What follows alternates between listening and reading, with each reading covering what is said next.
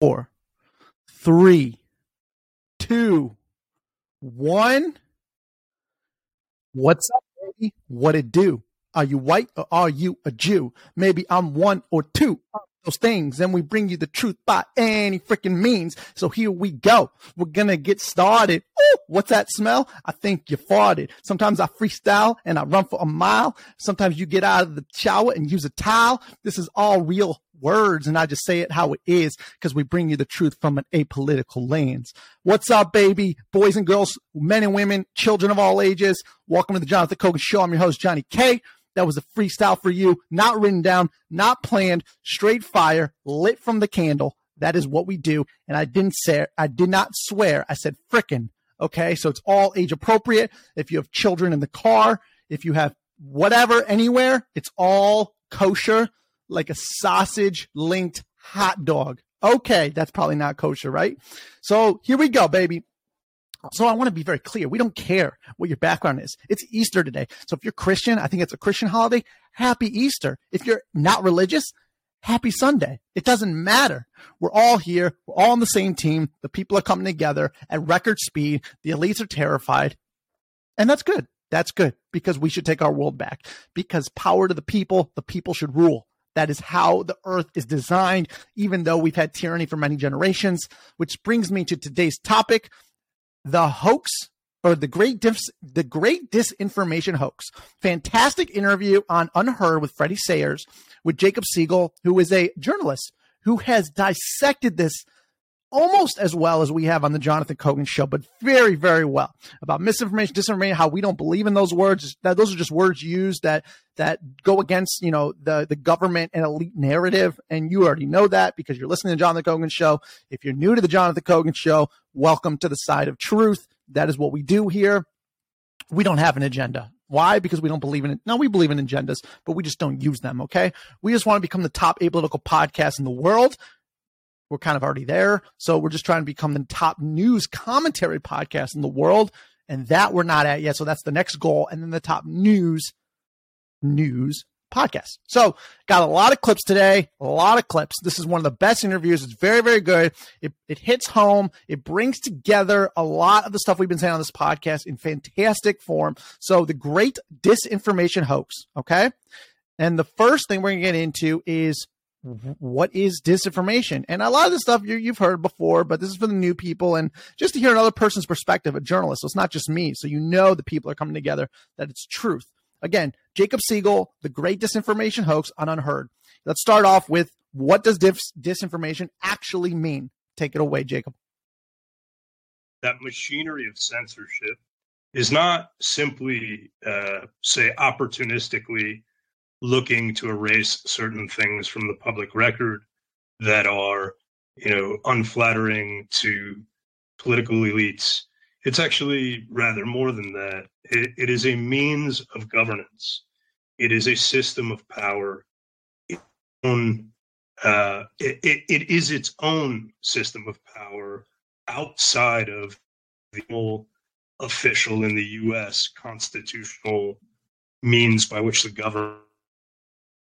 Disinformation and this, what is explicitly referred to whole of society charter of disinformation. This is a word that comes up repeatedly from the government agencies like the State Department and the Department of Homeland Security that were in charge of the counter-disinformation efforts, continuously refer to it as a whole of society, meaning that it has to draw together all of these different notions and these different branches of society, the corporate sector, NGO sector, etc.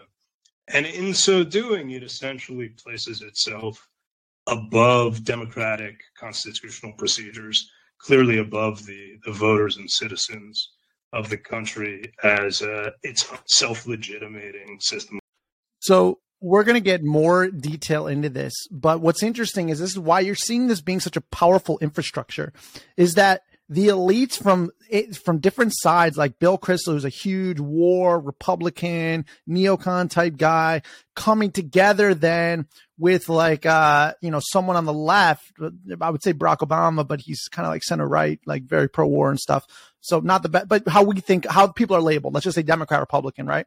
They've come together to unite under this one cause to censor the citizens, to get their own narrative and run the show however they want. And we're going to get into great detail of not only how all these different factions of the elites and these elite institutions have come together to join hands to ultimately gain full unilateral power, but also why they did it, what their goals were. But before we get too much into that, I want to say, like, when you read something that says, oh, disinformation, misinformation, like now, maybe, a couple years ago is a little bit different, but now does it kind of rub you the wrong way? Are you kind of like, I don't trust this, or, are people using this because they're trying to propagandize me? Well, the truth is, yes, they are. So here's Freddie saying when he admits that when he reads a document saying these words, he's super skeptical, and you should be skeptical. Listen to this.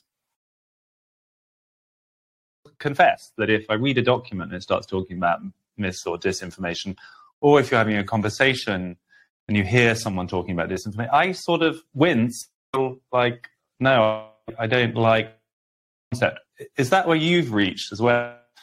We should just be saying no outright to the whole concept of disinformation, or are there any scenarios in which you think, okay, we should allow the concept to at least continue to exist?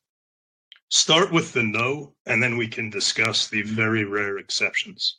In general, anytime you hear about disinformation, your stomach should turn a bit, and you should feel revolted because it is a means of controlling you, and it's an undemocratic. I've written for Unheard before about the system of secrecy and the ways in which bureaucratic secrecy, and especially the secrecy of all-powerful intelligence agencies in the U.S. And this is, really a Five Eyes and a NATO thing. So this is not exclusive to the U.S., but it's most fully developed in the U.S. Bureaucratic national security secrecy is its own system of government. And whenever you hear disinformation, what you're really hearing is the shadow government enforcing its prerogative in ways that are not subject to the normal procedures and mechanisms. So that's really important. So you're going to hear the shills for the regime and people who will do anything for a buck on the internet, like Aaron Rupert and other con artists that will defend all of a sudden will defend these intelligence agencies. Oh my God, they're just trying to protect the American people. Oh my God, they're so good. Even though literally not even like month after month or year after decade after decade, they have been shown to lie. In fact, they assassinated, allegedly, our own president, John F. Kennedy. I mean, come on. I mean, this is just crazy. All right. They're assassinating our presidents because they don't like him, because Kennedy, in a similar way, actually, ironically, to Trump. Listen, we just talk about things apolitically. These are just true. They both are very outspoken of abolishing the deep state and getting rid of it and just clamping down on it and putting actually democratic controls over it and giving freedom to the people instead of these unelected bureaucrats who really run the show in DC. And when John F. Kennedy did it, pow, pow, he was shot in the head in a convertible. Trump, now he's going to jail and stuff. Whole lot of little kind of similarities. It just, you can't talk bad about the deep state because the deep state really is the one who funnels these stories to the mainstream media, which then gets coverage. It's kind of the whole doom loop, which we're going to get into very shortly here. So let's get into this next part here. I forget what this next segment is, but we will find out very shortly, and then we'll come back on the other side. So here we go. Oh, yeah, this is how. So I've mentioned on this show many times why I don't like using the words disinformation, misinformation is it was created by the Soviet Union for the very reason it's really being used today, which is anything that wavered from the government narrative was disinformation or misinformation. It was created by the Soviets, the Soviet government that we're not supposed to like and is very centralized and communist to shut down detractors and say they're traitors and treason and all this stuff.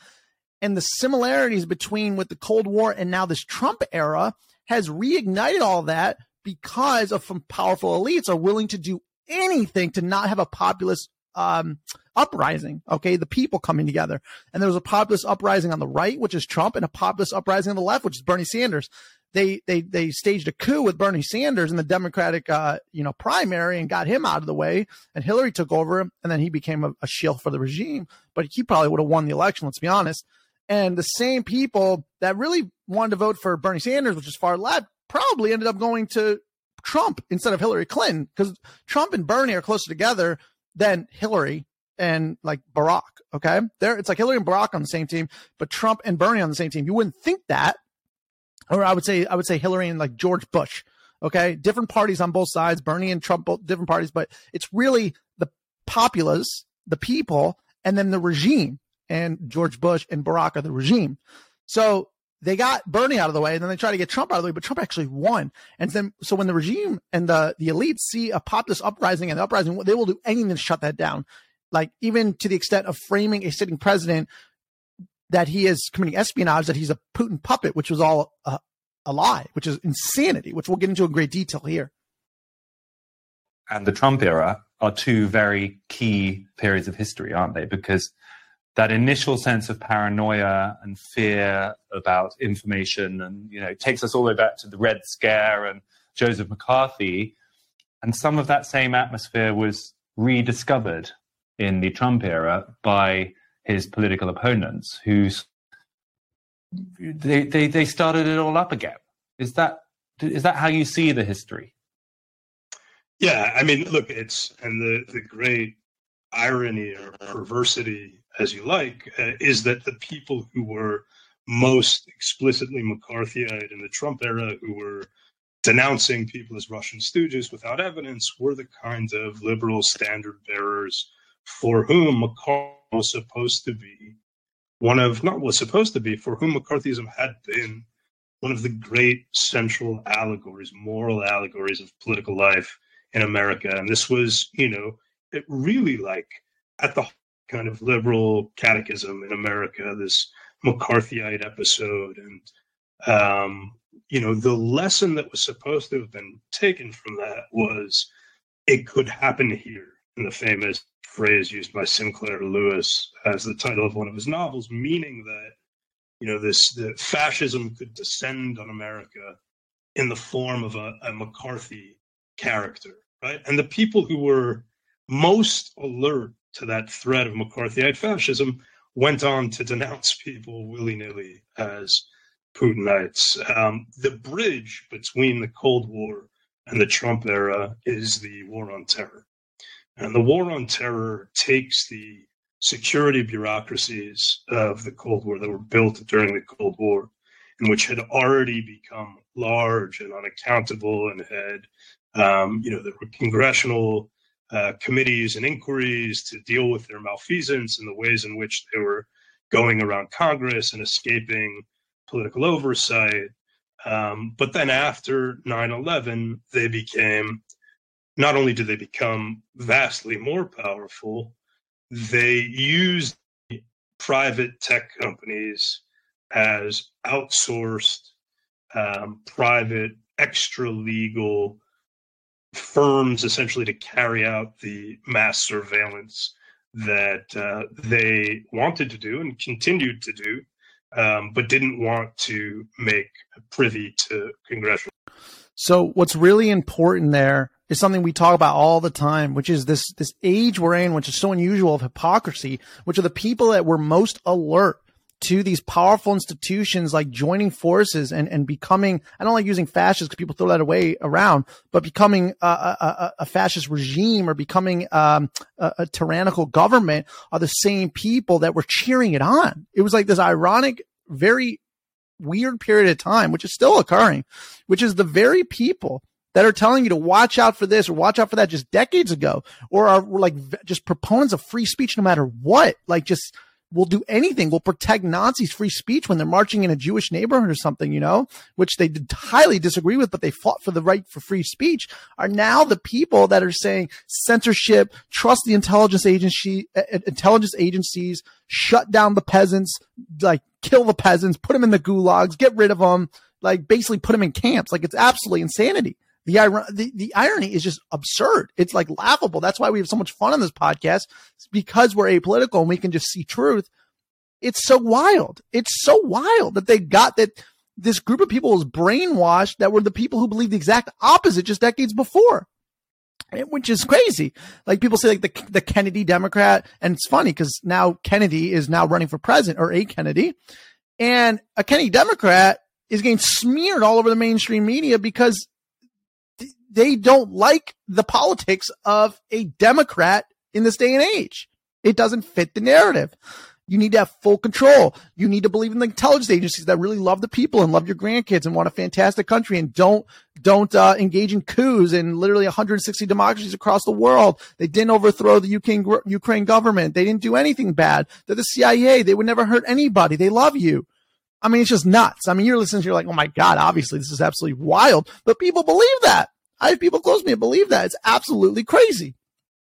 So brings me to the next clip here, which is bringing in the Trump era and what this culminates into. So take a listen. To the Trump era, culminating in his victory in 2016, and the Democrats and different reaction to that. That doom loop just got deeper and deeper, didn't it? Deeper and deeper, and Trump, because he was such a threatening figure, threatening for reasons that I think were understandable at the time. So the response to Donald Trump was unbelievably damaging. The response being, hey, let's simply delegitimate the Democratic vote. Let's delegitimate the election. This being the response from high-level Democratic Party officials, Hillary Clinton, chief among them. But Trump was a strange, wild man who did some kind of weird and did things in 2015 and 2016 that caused people real alarm. And that the effect of basically pulling together all of the different branches of the U.S. elite. So these branches that might have had implicit affinities, but were not acting in a coordinated way prior to Trump, because Trump was seen as the great, unholy, demonic threat to all of civilization, brought Wall Street together with Facebook employees, together with the NGOs, together with the CIA and the FBI, and you had this coordinated campaign by the elite institutions in America to delegitimate Donald Trump. And the mechanisms that they used for this, you talked about this tendency towards a kind of tribal factionalism and fighting when we lose trust in society. And that can be bad enough. But in this case, what happened was essentially, not all of, but virtually all of the federal bureaucracies, together with the other elite institutions who control the sense-making apparatus in America, they all got in on this conspiracy. And the conspiracy was to portray Donald Trump as a stooge of Vladimir Putin and to suggest that his election was illegitimate and that one day he was a fascist, the next day he was a Putin agent. They were sort of interchangeably. And then disinformation entered the picture at the end of Barack Obama's term in office. And the last thing Barack Obama did was to sign through the NDAA, essentially the defense bill, to sign the Countering Foreign Disinformation Act, which created this agency, the Global Engagement Center in the State Department, and fully committed the U.S. political class, U.S. government, to a counter-disinformation campaign, always in spirit, and very quickly in practice as well, an information war direct to the American people, as it had to. So the word foreign, then, in the name of that agency, was just forgotten about? Or was the sort of myth of... So then he asks, is that a reason to legitimate surveillance? And so people don't know that one of the last things, so after Trump won the election, one of the last things Barack Obama did, probably in light of that happening, was sign this into law so that we can have disinformation for foreign adversaries, which was obviously then weaponized against the American people, which we're going to get into how it was weaponized during COVID, which obviously people, I think, are aware of at this point. Maybe some people aren't. I'm not sure who they are. But maybe they saw such a threat. Let's put this in place before he enters office, and we can start building this up. And as you see, the whole censorship industrial complex has become bigger and bigger and bigger, and it's harder and harder to defeat. I think the peasants are coming together at a much faster rate than ever before, but I've said this for like many months now, and clearly I've been wrong, because there's like David Frum or whatever, one of the Atlantic, a writer for the Atlantic who has like over 1 million followers on Twitter, literally tweeted out, Trump, Putin was real. The Twitter files are fake. That was his tweet. And like Jimmy Dore responded, and he says, black is white, up is down, blue anon. Like, it's all that we know those are lies, but you have this mainstream that attach themselves to these lies for so many years now that if they backtrack, they look like clowns. But obviously, if they keep going and people know the truth, they even look even worse. So it's like, do we triple down on this and just hope people never see the truth, or do we admit fault? And they're choosing the way of tripling down on falsehoods. And so a lot of people are really currently living in an alternate reality of life, because they have believed these lies for so long that when you show them the data and the info that shows what the truth is, and without having an agenda, just the objective truth, like the moderate truth, they're unwilling to absorb it or hear it, because they have relied so heavily on this being true for literally 7 years or 8 years. Like, it's crazy, since 2016. And people say you're a conspiracy theorist. Well, guess what? This is a conspiracy. It is a lot of elite institutions coming together in a conspiracy against the American people, and really all the people of the West, all of Europe, Canada, Australia. It's been that's the Five Eyes. When he says the Five Eyes, it's the intelligence agencies of the 5 biggest countries in the West, which is like the UK, the United States, Australia, Canada. Those are the Five Eyes. There's another one too. So, and we have the Five Eyes specifically because in law, the United States intelligence agencies cannot spy on the people, even though we know they do. Shout out Edward Snowden. And so we then have like the UK spy on the American people, and then we just go through them, and they have the same law. So they just come to the US and we spy on their people, and we just become this vast international global surveillance scheme. It's crazy.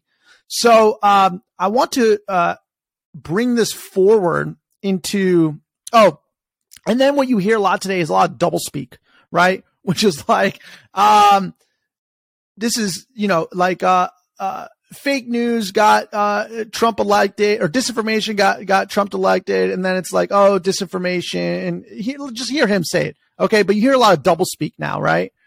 Masks work, masks don't work, masks kind of work, blah, blah, blah, blah, back and forth, back and forth. So this was a way for the elite to come together to go to Facebook and other private companies and say, we're going to help you. Here we go. A, fake news did cause this, and B, we can help you, so you never have this problem again.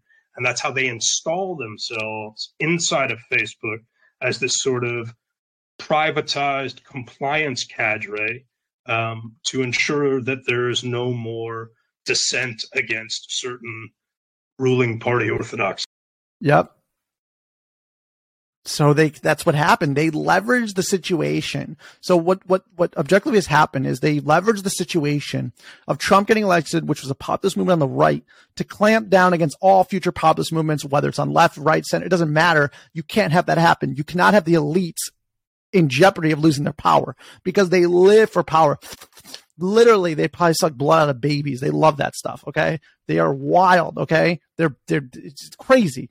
There a lot of pedophiles, it's very bad. Okay. You might say, oh, it's a conspiracy theory. Okay. Just do your research. All right. Just do your research. Okay. Literally for centuries, the elites have sacrificed babies. Okay. That's what they do. All right.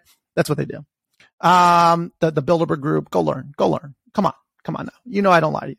So, one of the most high profile examples of this was Hamilton 68, which the Twitter files just revealed recently was an actual conspiracy that was saying, oh, it's because Russian disinformation and we need to, you know, flag all these posts on Twitter and social media so we could take them down before Russia takes over the United States, you know, and Russia's like this weak little country that can't even beat Ukraine. Like they're just nothing. Really, the United States would take them out in like 12 hours. It's like nothing. And Hamilton 68 is doing this, but really what Hamilton 68 was quickly turned around and weaponized against who? The American people to censor on bigger topics such as COVID and other things, which we'll get into the details of that right after this. But if you don't know Hamilton 68 and what's been exposed in the Twitter files, here's a little background on that. So Hamilton 68 is the name of this very high profile dashboard, as it's called at the time, that is tracking Russian influence on Twitter and on social media. It gets a ton of attention in the press when it debuts in the fall of 2017. It gets write-ups everywhere. And it's as Twitter officials are looking at the back end, because Hamilton 68 itself never discloses its list of supposed agents, which it is using to map out this vast conspiracy of Russian influence online. It refuses to disclose that on the grounds that if it discloses it, these Russian operatives will go into hiding. Well, Twitter is able to reverse engineer it because they have access to it on the back end.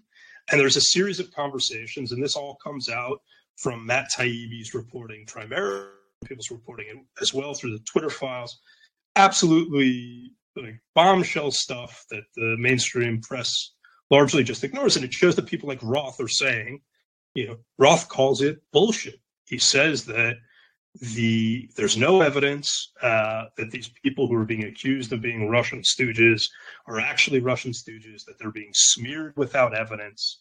And there's an internal conversation about this at the time inside of Twitter, and it's just swept under the rug. So even somebody like Roth, who knows that this is bullshit, calls it that, doesn't say anything to the public.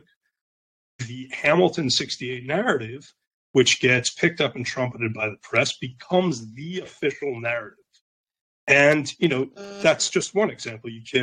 People can read the Inspector General report on the origins of the Trump claims for themselves and see what its findings are. And it finds not only that there was no evidence of active collusion between the Trump campaign and Russia, but also that the claims of influence were vastly overstated. So again, it's not just me. It's all. So that last part is actually super underrated, important. Okay. It's all out there. Everything you learn on this podcast, you might have learned from this podcast, but it's all out there. They are really banking on you not willing to do your own research, to just read the headlines, to stick to the mainstream propaganda, to not look elsewhere and to not learn and do research. Because if you did research, all the peasants would come together and turn against the elite and the game would be over. And they'd never get it back. The power dynamic is over. Totally shifts back to the peasants. They are banking on you not doing your research. And so far, maybe not you, but people you know are doing a really good job of not doing their own research. You're doing a great job. You're playing right into their hand, just listening to their headlines, to not looking in depth into these issues and just listen to literal propaganda.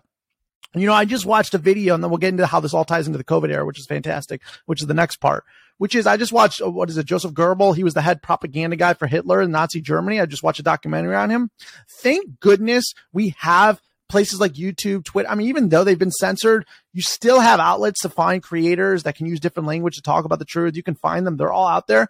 I don't think Goebbels would have succeeded back then in Nazi Germany, where he had propaganda coming out of the radio and all people just heard it, whether they was passively or actively, and they just absorbed the propaganda, and then boom, it created the whole Nazi catastrophe Holocaust. Okay. Not saying this is going to end in the same way, but the idea of the propaganda shaping the masses of the crowds. I just read that book too. I believe it's called Masses of the Crowds, which inspired Mussolini to implement a fascist regime in Italy. It was this one book. and how you can brainwash masses of people to create an uprising or a tyrannical government, all this stuff. And that's what inspired him. And it's fascinating how similar to what those things mentioned in that book are relevant to today. It's absolutely stunning, right? It's like easier to brainwash the masses than it is individual people. And people lose their self-identity, their ability to do their own research and just engage in this groupthink, this hive mind, where they're unwilling to accept new data and information that is counter to really the cult's narrative. It's a cult.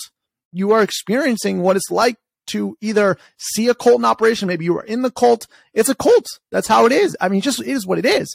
It's a mind that if you deviate from whatever it is that day of virtue signaling is, you're kicked out.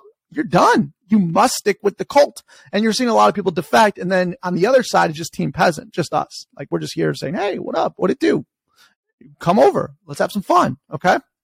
So this all culminated. So this started, it was signed in by Obama like 2016 and it's been building for years. And then you have a pandemic occur and it was perfectly set up for all of this stuff to go into action, into super drive, like something we've never seen before.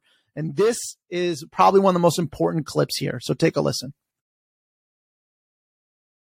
Because the atmosphere you're describing, the seeds were sown already. But it definitely feels like the whole thing fast forwarded and really blossomed during the COVID era. How do you see those years? So you pointed out that there was originally this foreign dimension, and it's in the name of the initial act that Obama passes as one of his last acts in office, countering foreign disinformation. But from the very beginning, that foreign is a kind of ruse that's setting up what is actually a much larger, effectively omnidirectional structure, because the internet is global, that can censor anywhere, but which is in practice focused on the domestic political environment inside the US and specifically on this populist surge, which is taken as an existential threat by the ruling party officials in the US who see populism in truly apocalyptic terms. So from the beginning, that's built into it. One more thing that happened very early on, which is really critically important, is on January 7th of 2017, Jet Johnson, who is the head of the Department of Homeland Security, passes a measure that declares the electoral infrastructure of the United States critical infrastructure that is going to be federalized and protected by the government. So this happens after he's tried to do this for months. He runs into massive resistance, and you can read Johnson's own account. I quote Johnson in the piece, talking about how when he tried to do this initially, local electoral officials were saying, you can't do this. This is a usurpation of our local sovereignty. So how does he do it? He just, he says, okay, no problem. And then he waits till he's almost out of office and passes this. So now the federal government and specifically Department of Homeland Security has control over the electoral infrastructure in the US.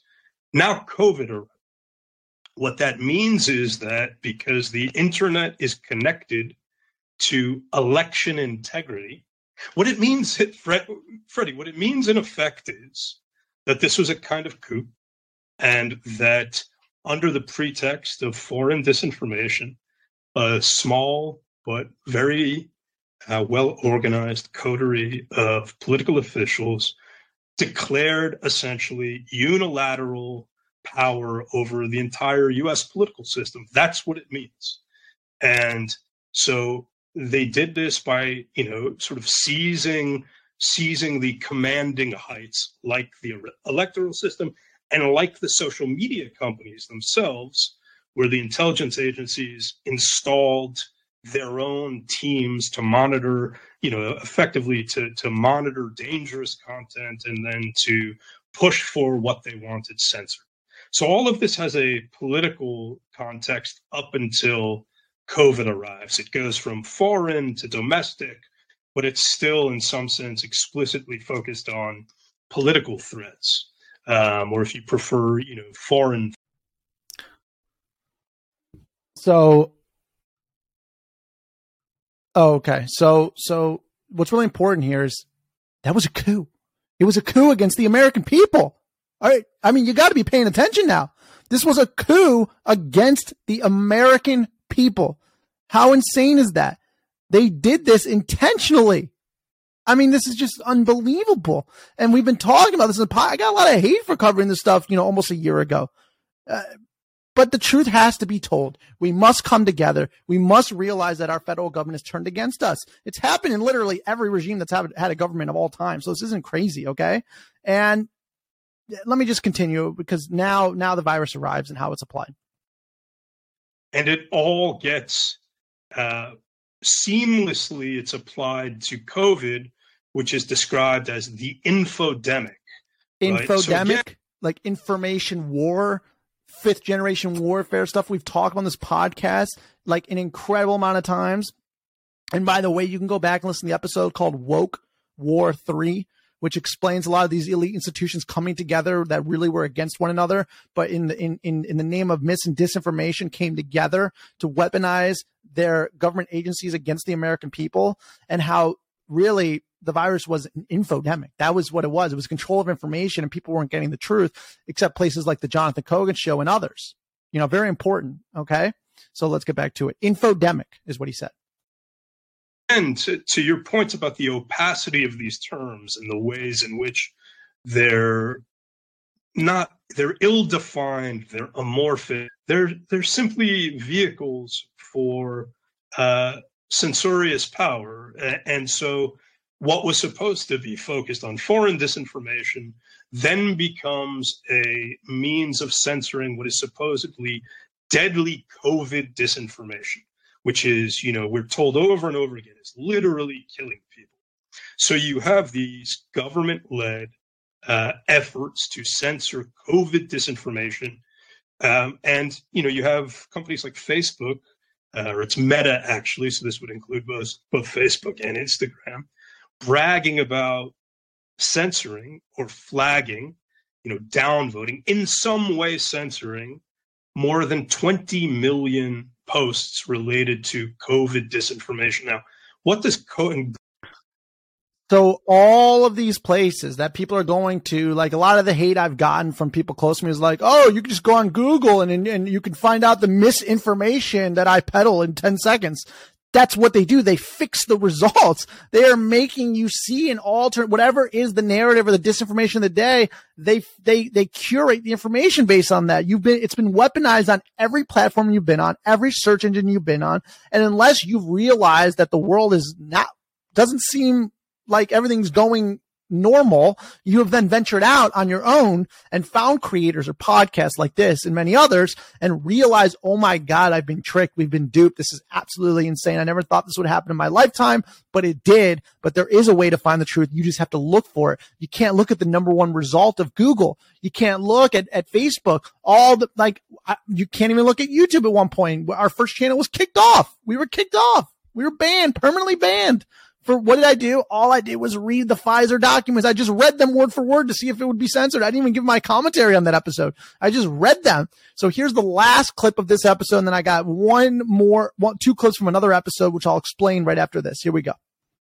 And I think that, the greatest mass migration of the modern era is the migration to online affected by the COVID lockdowns, which made people just exponentially more vulnerable to information operations and to programs of information control. If you're living your life online in lockdown, all of a sudden, your senses are no longer regulating your sense of reality in the same way. And that has all kinds of horrible effects.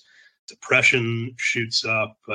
It's the ways in which it's bad are numerous. But one of them is that it makes people more susceptible to these sorts of campaigns. And it's not just controversial material that's getting censored, I want to add. It's a totally capricious standard that's defined by the whims of the government and the institutional bodies at any moment. So Google's policy, for instance, which was to flag information, literally they use the word problematic, that's deemed problematic or that goes against World Health Organization guidelines or US CDC guidelines. And those are both trustworthy. At various points includes you could be censored for suggesting that COVID came from a laboratory in China, right? That was, but you could be censored. You could be censored for suggesting that masks don't work, right? That masks don't stop transmission. Of course, you could be censored for suggesting that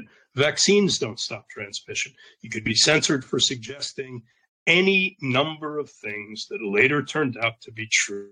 And the standard, it's not that science was wrong or that just to add one, in my mind, particularly egregious example.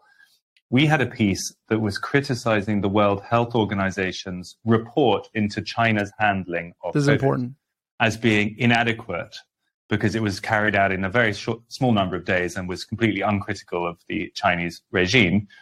And of course, the World Health Organization gets a lot of funding from China. This piece came out in Unheard and then was censored by Facebook. So, you know, the tentacles went very far and some very, very strange decisions were made during that time. As they were always intended to go, in my assessment, as was the plan all along. And, you know, it's hard to get into it sounds like a large and maybe at this point unsubstantiated assertion, but I think I will be able to substantiate it in future work on this. And it's substantiated already to some extent in my essay, A Guide to Understanding the Hoax of the Century. The hoax of the century. Did you hear him? The hoax of the century. Something we have been crushed for on this podcast for just trying to get the people the truth. The hoax of the century. That is what it is, my friends. It's very sad. Yes, it's very sad. The elites were weaponizing their grand organizations, bureaucratic institutions against us. But we must realize it happened. Okay, this was the ultimate hoax of a century. And they locked us down and we begged for it. So many people in the land of the free begged to be locked down, which brings me to my next and last video segment. There's 2 clips, last segment. It's on this new podcast, which is called Founders Forum, Infinio.io. It's episode 10 with George Gammon about the concern, and this ties right in to mis and disinformation, to what we believe on this podcast to be the ultimate last step for full tyranny. That what we just went through was a practice run. And the grand experiment is to get control the money, control the world, is to get central bank digital currencies adopted by the public. And is it that, they're going to have to shove it down their throats, or are we going to beg for it? Are we going to beg for tyranny? Because so far we have one example where, guess what? We begged for it. Take a listen to George Gammon explain this and how dis and misinformation tie into CBDCs. It is not over yet. Take a listen. When Putin invaded, I mean, you had like the opera in New York, like all the Russian singers that hadn't been to Russia in like 30 years. I mean, it was complete and utter hysteria. And they made the same argument back then, Bob. The exact same argument. Well, we've got, so if we have to, we're just going to penalize these people that have nothing to do with Russia right now, other than just some random piece of sand where they were born. And we're going to do that to send a message. Yeah. So, and this is our moral duty to do so. And it's the same thing during COVID, right? And all this misinformation and disinformation. I heard it nonstop on Twitter, where the people would say, oh, hey, look, no. We're not making free speech illegal. Free speech is illegal, but there might be consequences to your free speech. And it might come with a price. And you can see the exact same thing with that social score that, hey, you can still say whatever you want, but there may be consequence. No, how it would play out, it would depend on this kind of how the social winds were blowing and what the most recent virtue signaling thing was. But I think it'll definitely be used to give people to issue, and more specifically an interest rate. Yeah. And I think that's one of the main prices you'll have to pay, that you might not get approved for that mortgage as easily, you'll be hired or fired, potentially based on your credit score, where again, the government will say, hey, we're not doing this. No, your business saw your terrible social score because you eat too much beef and you use too much diesel. They know that you're a horrible human being that doesn't care about the environment. So why would they want to hire you? And that's how it plays out. So people begged for it. People begged for it. The mis and disinformation is what's going to bring in the ultimate control, which is the economy is going through the gutter and they go, up, here you go.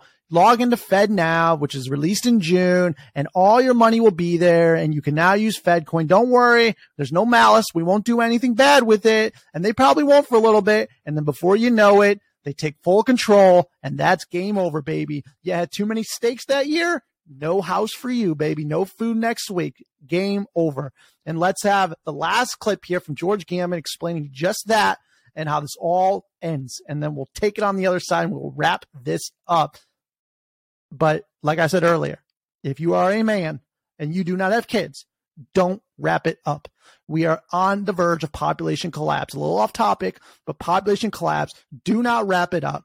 Go for it, release it, and have children. We need more productivity. We need better GDP. So go out there and do not wrap it up. But let's wrap this up and come out on the other side. But you know where you should come out. Okay. To 2020. The central planners came out initially with the lockdowns, but then after about a month or two, once they instilled this tremendous fear, you saw people all over the United States, the land of the free, actually demanding that the government lock them in a cage. They demanded that the government make it illegal for them to walk their dog. They demanded the government to force them to inject a foreign substance into their vein just to go to work.